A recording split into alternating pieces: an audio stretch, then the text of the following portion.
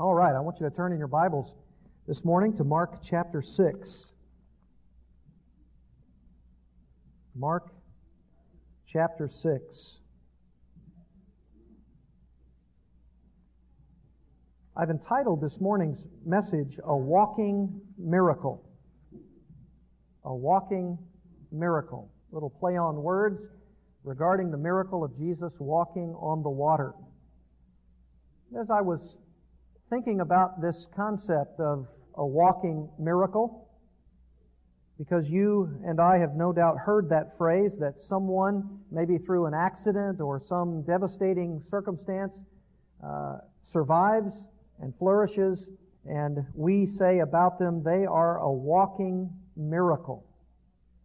And that has hit home very close to me, even though I was somewhat removed from that. My wife, Beth, reminded me this week of one of those things that you might call a walking miracle, and that is her sister Amy.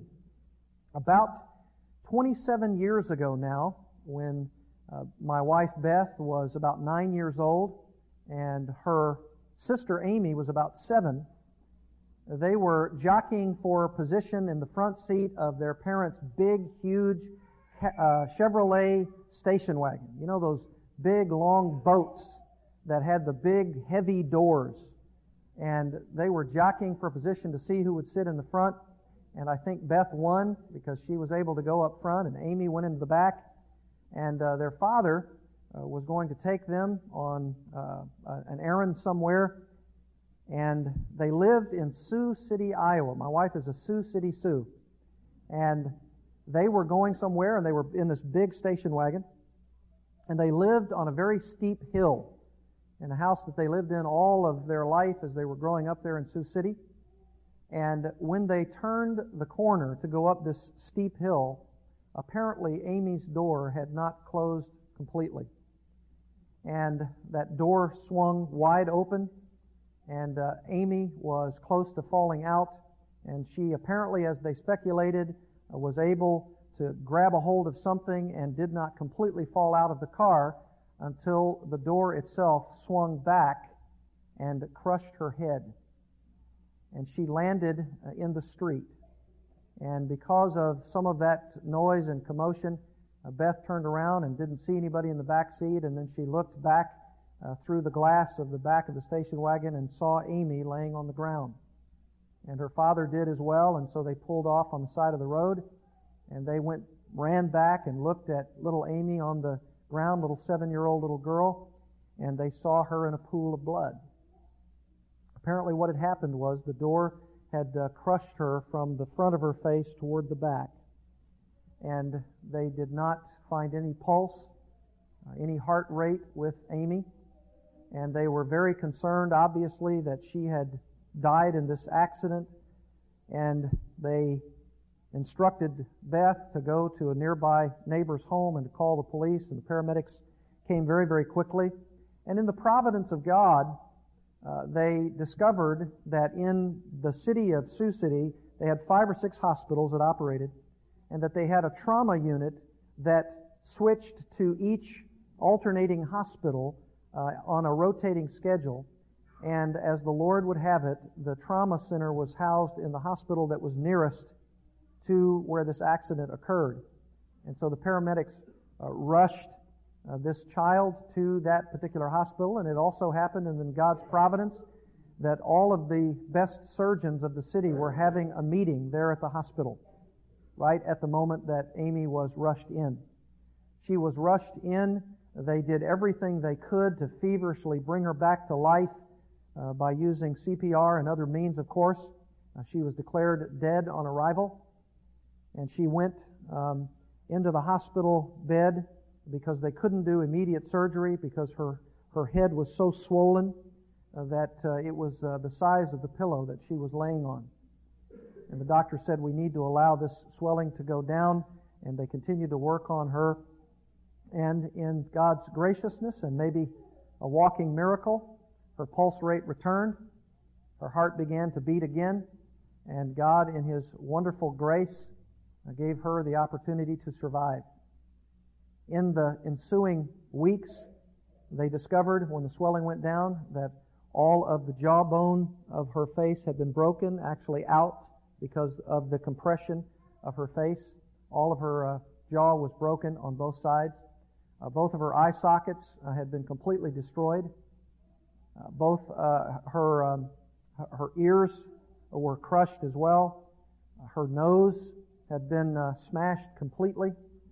And even when they were able to do some surgery around the area of her eye sockets, at one point during the surgery, the doctor had located one of her 12-year molars right up here in between her eyes.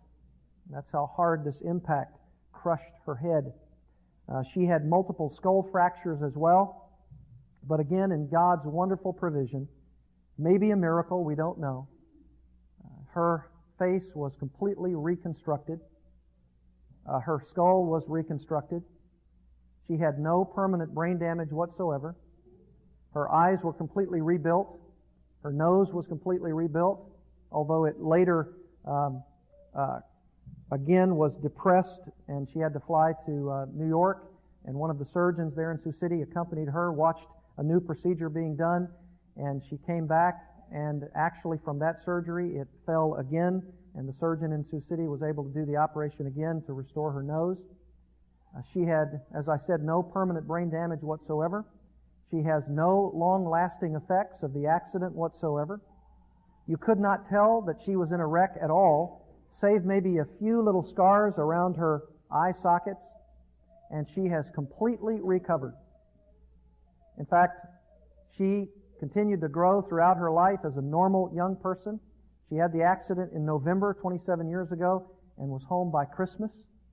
God had completely done a marvelous work, both either miraculously and also through the skill of the doctors and nurses.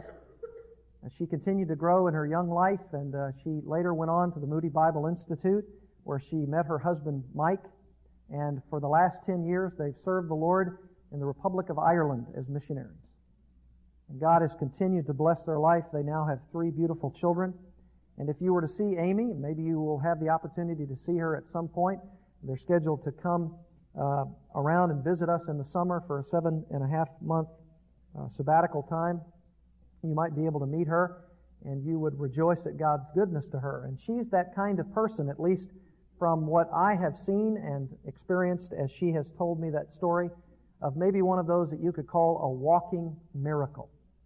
And God has done, obviously, at His bidding, a work in her heart to give her the opportunity to support her husband as he's a pastor in Ireland. And what a wonderful account that is.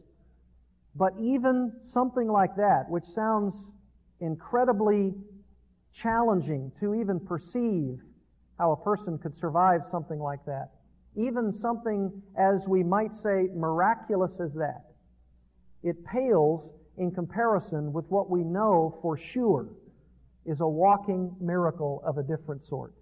And that is Jesus Himself, as recorded here in Mark chapter 6. It says in verse 45, "Immediately Jesus made His disciples go into the boat and go ahead of Him to the other side to Bethsaida, while He Himself was sending the crowd away. After bidding them farewell, He left for the mountain to pray. When it was evening, the boat was in the middle of the sea, and He was alone on the land. Seeing them straining at the oars, for the wind was against them, at about the 4th watch of the night He came to them walking on the sea, and He intended to pass by them. But when they saw Him walking on the sea, they supposed that it was a ghost, and cried out, for they all saw Him and were terrified. But immediately He spoke with them and said to them, 'Take courage, it is I. Do not be afraid.' Then He went into the boat with them, and the wind stopped, and they were utterly astonished, for they had not gained any insight from the incident of the loaves, but their heart was hardened." You know from what we've already discussed in this particular 6th chapter of Mark's Gospel, that Mark is intending to tell us very clearly that Jesus is God come in the flesh. Mark doesn't always put everything in precise chronological order. He has a different purpose. And his purpose is to stack up all of the accounts that Jesus experienced of his deity. And this is one of those sections.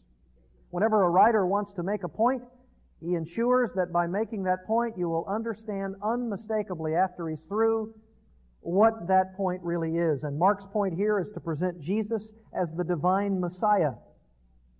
And this walk on the water is obviously an example.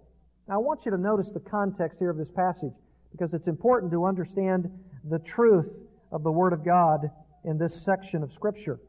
In verse 45 it says, "Immediately Jesus made his disciples go into the boat and go ahead of him to the other side to Bethsaida, while he himself was sending the crowd away."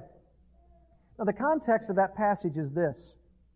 When Jesus forced, literally, the disciples to go into the boat, because that word, Jesus made the disciples go into the boat, is a very strong word. He compelled them.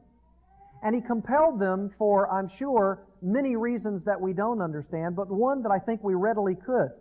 And that is this. All throughout Jesus' ministry, there were the crowds around him that he healed, that he cast devils out of, that he taught concerning the kingdom of God. And there were periods, times of apex, where he would so heal the crowd, he would so teach the multitudes, that there began a resurgence that maybe this indeed was the Messiah, at least a great prophet.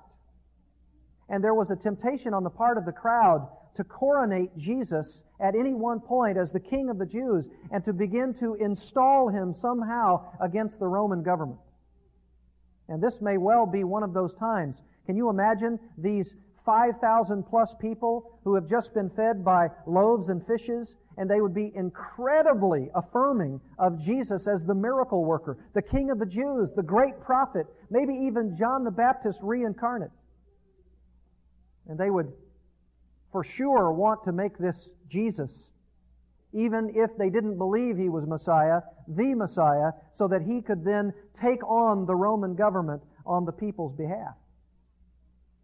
And maybe this was one of those times, and maybe the disciples themselves had also been duped into thinking that Jesus was going to take a sword and proclaim himself as the King of the Jews and now take over the system of government at the time. And it could very well be that that is one among many reasons why Jesus said, no.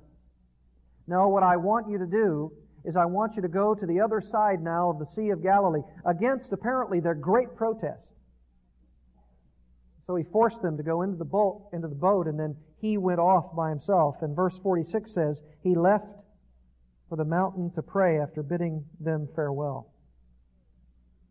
And we know that he had been proclaimed the great prophet, but he certainly knew also that it was very premature for him to be coronated as the King of the Jews. Not at this time. It was true of him, but he didn't want that to occur at this point. He knew that he must go to the cross and must die and suffer. And so, he goes to the mountain to pray. People often ask me the question, in this account and so many others, they say, what did he pray about? And of course I answer, I have no idea. The Scripture doesn't tell us often what Jesus prayed about. We know that he spent all night in prayer to God for the choice of the disciples. We know that there were other things he was praying, and I guess you could say generically that when Jesus spent hours upon hours praying to his heavenly Father, it was no doubt for the purpose of communion and with the idea of continual obedience to the Father's will. And this is one of those examples. We know for sure that this was somewhere around sundown, and then the Bible also says later on in this passage that it was about the fourth watch of the night that he began walking on the water. That's about 3 a.m. And so we know for approximately 6 to 8 hours, Jesus was praying on that mountain, communing with his heavenly Father. I wish we had time to talk about the prayer life of Christ this morning, because this is one of those great texts that shows us the insight of the hours that he spent communing with God, but we don't have time. We do know this, that whatever was going on with the mob, the crowd, if they wanted to install him right then the disciples would soon follow. And Jesus didn't want that, and so he sent them away. In fact, William Lane One of the great commentators on Mark says it this way. John 6:14 states that the people recognized Jesus as the promised eschatological prophet and determined to proclaim him king. The tension of messianic excitement was dangerously in the air after the meal in the desert. The hurried dismissal of the disciples prevented them from adding fuel to the fire by revealing to the people the miraculous character of the evening meal. Jesus remained to pacify and dismiss the unruly crowd. His retreat to the hillside for prayer and the subsequent withdrawal from Galilee are the direct result of the outburst of enthusiasm which followed the feeding of the multitude. Jesus refused to be the warrior Messiah of popular expectations. And when he stayed behind, he prayed. And when he prayed, he asked God for guidance.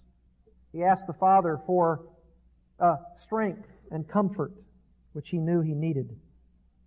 And he communes with his heavenly Father. And he also, no doubt, is gaining direction for his next move. And that next move, as you know, occurs that very night. About 3 o'clock in the morning, the disciples, according to this text, are rowing strenuously. In fact, so much so that the wind is going in the opposite direction of the way they're going. And if you've ever been on the Sea of Galilee, you know how difficult that is. It may have even been that the wind was so strong that as they continued to row, the wind just pushed them directly off course, and now they were lost. Not knowing exactly where they were. The waves were probably choppy. They had no idea what to do next.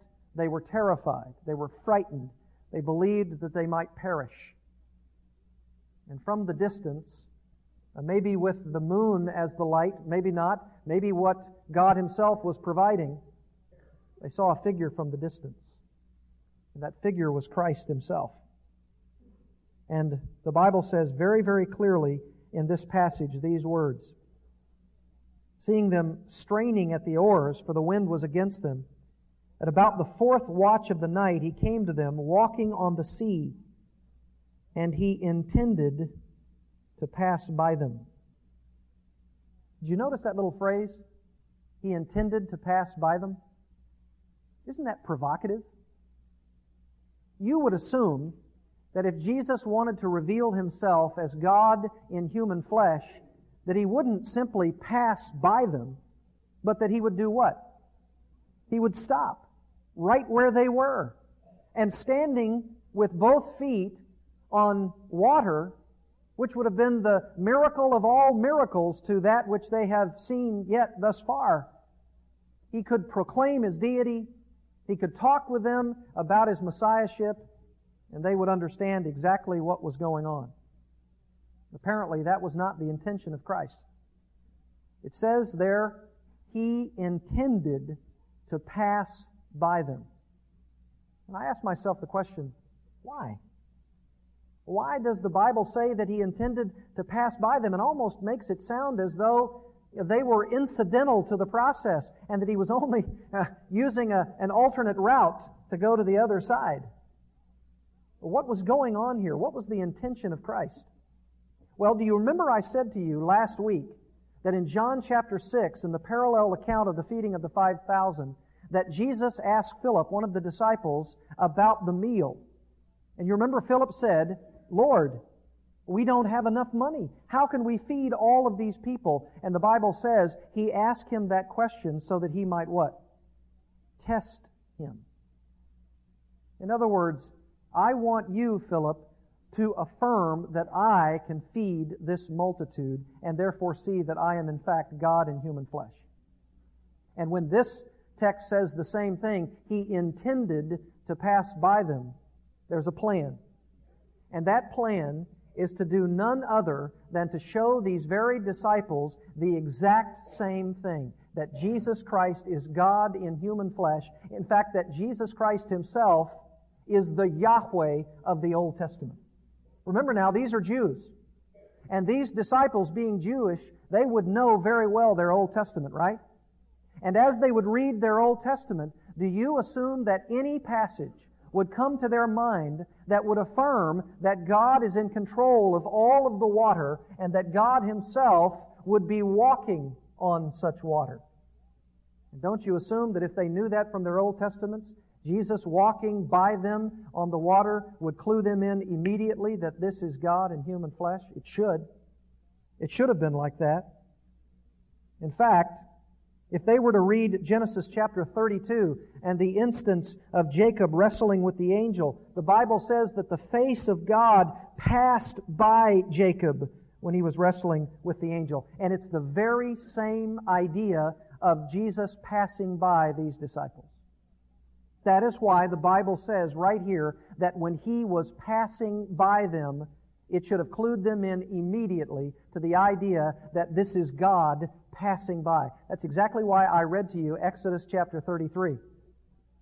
God said to Moses, "You cannot see all of my glory, but one thing I will allow you to do is to hide you in the cleft of the rock, take my hand and put it over your face, and then only allow you to see the back part of me as I," what?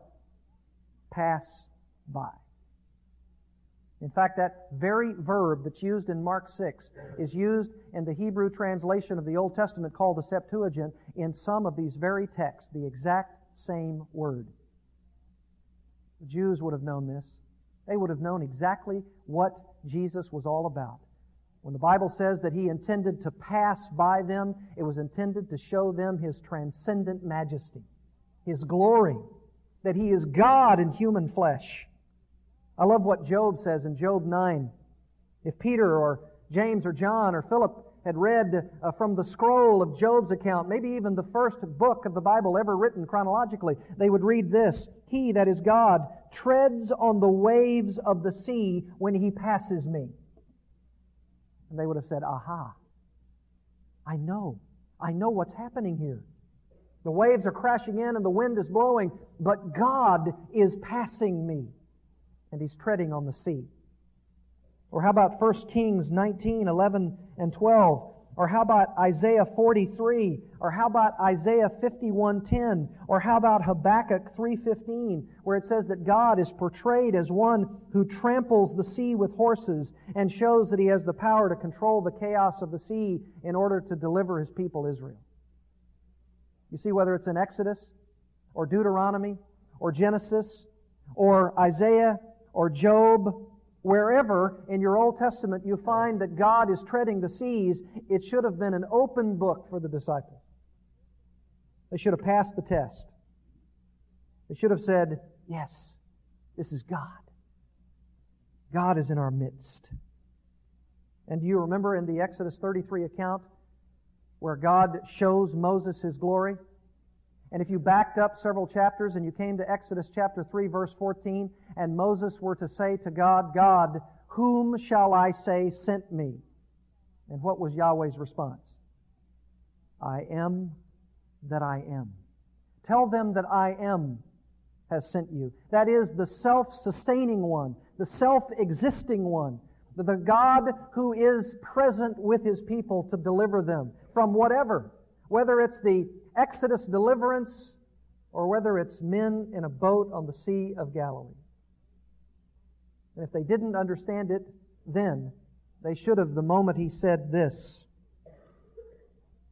When He saw Him walking on the sea, they supposed that it was a ghost and cried out, for they all saw Him and were terrified. But immediately He spoke with them and said to them, "Take courage, it is I. Do not be afraid." This could legitimately be translated, "Take courage, it is I am." I am is present with you. Does that send chills down your spine? It does me. For if I were there, if I were sloshing around in that boat thinking of imminent death, and I saw what appeared at first from the distance to be a ghost, and when I saw Jesus Christ, the Messiah, the one whom I just saw perform the miracle of the loaves and fishes, the one whom I've heard teach concerning the kingdom of God, and as He passes by, my mind immediately is flooded with those passages that says, "I, God, am the one who treads upon the seas, and it is I, even I am." I might have responded and said, "You are God. You are that one." David Garland says it this way: when Jesus wants to pass by His disciples, He wills for them to see His transcendent majesty as a divine being and to give them reassurance. Oh, what an account. What if you were one of the 12? What if you were in that boat? Would you learn the lesson? Would you respond to what Jesus is endeavoring to show you? You remember Jesus said in John 8:58, before Abraham was what? I am. Would you have affirmed it? Would you have believed it? Would you have repented of your sins, and would you have come to faith in Christ because you would have affirmed that I am was present with you? Many of us would say, absolutely. Absolutely. But apparently not for these disciples. Because even after He did what He did, and even after He said what He said, and even after all of the things that they've seen up to this point, verse 51 says, then He went into the boat with them, which should have been something else that would have been extremely reassuring. Why? Because the wind stopped. Holy God had just come in your boat. But they were frightened, astonished, maybe frightened more by His presence than His absence. Did they learn? Did they pass the test? Verse 52. For they had not gained any insight from the incident of the loaves, but their heart was hardened. When you respond to the message of a text like this, and you're called upon, as all of us are, to affirm that Jesus is the only Son of God, the unique one who walks on the water, does your heart harden? Do you say, oh, it's a fable, as so many do, discounting it, saying it can't happen? This is no walking miracle. This is foolish. Or you say, no, I'm a Christian, and I believe that this account was true, and I also believe that Jesus Christ can be trusted. How great is your trust? How firm is your faith? Especially when you and I are blown off course and we're not able to come back on track until we repent and believe and trust Christ yet again. How firm is your faith? Are you in the boat of life against the wind of trials and temptations, and it's blowing you all over the place, and you're thinking of impending death? Or do you see Christ? Do you trust Him? Do you ask Him to lead you? Do you forsake all of your own resources and say, Lord, I don't know what the future holds. I know I'm off course, but all I have to do is look to Christ and see Him as my only sufficiency. He's going to lead me to a right path. Aren't you glad Jesus was so patient with those disciples? I mean, He could have said right then, all right, men, that's it. I've given you every opportunity to affirm who I am. That's it. My patience has run out. But He doesn't. In fact, He never really sees, at least physically, their response with complete trust and faith until the Holy Spirit has preceded Christ and opened their blind eyes, and they affirm the truth of everything that He did and said. And I'm so glad. I'm so glad God did that with me. Opening up my blind eyes, taking the spiritual cataracts, as it were, off my eyes so that I could see Christ for who He really is. God in human flesh. Believing in Him. Trusting Him by faith. Trusting in Him as the Savior of my soul. Not vacillating, responding fearfully to life because Christ has opened up a way for the right course. It doesn't mean that every single time He comes into my boat that the winds stop. But it does mean that every time I allow the control of my life to be fully His, I have no reason to fear whatsoever. You need a walking miracle today? You need Christ today. You know, there are no doubt some among us in this room who've never given their lives to Christ. You've never trusted Christ. You know who Christ is. But you've never bowed your knee to His lordship. You may affirm, oh yes, He is the one who walked on the water. I affirm that. I believe that that's who Jesus Christ is. But Jesus asks for more than that. He asks you, no, He commands you to bend to His lordship. He says, I am the King of the Jews, and I am the Lord of all life, and you must submit to me as Lord. You think ultimately the Jews, even of our own day, see this walking miracle and affirm it? I was interested this week. I read it, and Wanda Girk also gave me a copy. Headline, Bridge on Sea of Galilee to allow pilgrims to walk on water. You see that? Israel's National Parks Authority has authorized construction of a submerged bridge on the Sea of Galilee which will allow tourists to simulate Jesus' miraculous walk on water.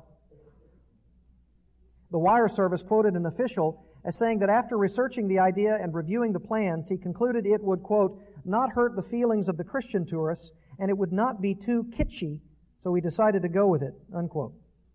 The span, to be built by a private contractor, will be in place by August, according to the report. It will be at Capernaum, the site where tradition says Jesus' walk on water, reported in the Gospels, took place.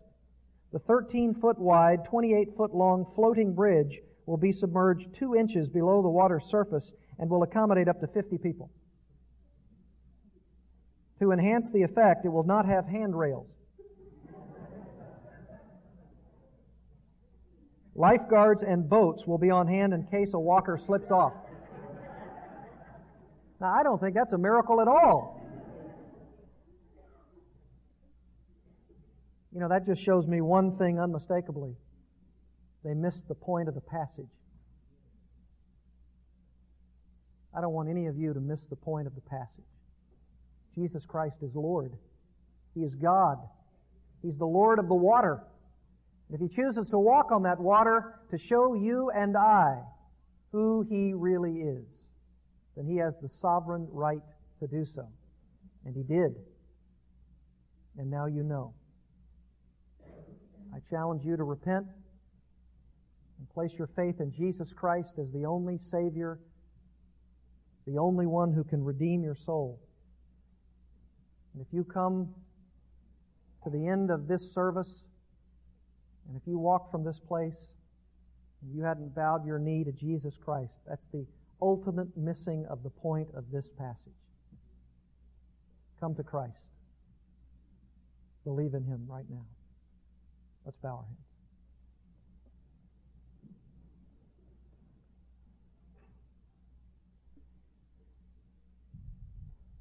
Father, as the songwriters have well said, not our choice the wind's direction, unforeseen the calm or gale. The great ocean swells before us, and our ship seems small and frail. Fierce and gleaming is Thy mystery, drawing us to shores unknown. Plunge us on with hope and courage, till Thy harbor is our home. Oh, Father, I pray that there would not be anyone here who has for their life long said no to Christ, said yes to their sin, to being like these hardened followers. I pray that You would open up their eyes, even now, that they would submit to Jesus Christ as Lord of the water, that they would not miss the point of the passage. Father, I pray that You would bring to those who need it most the salvation that can only be granted us in Christ, in whose name we pray. Amen.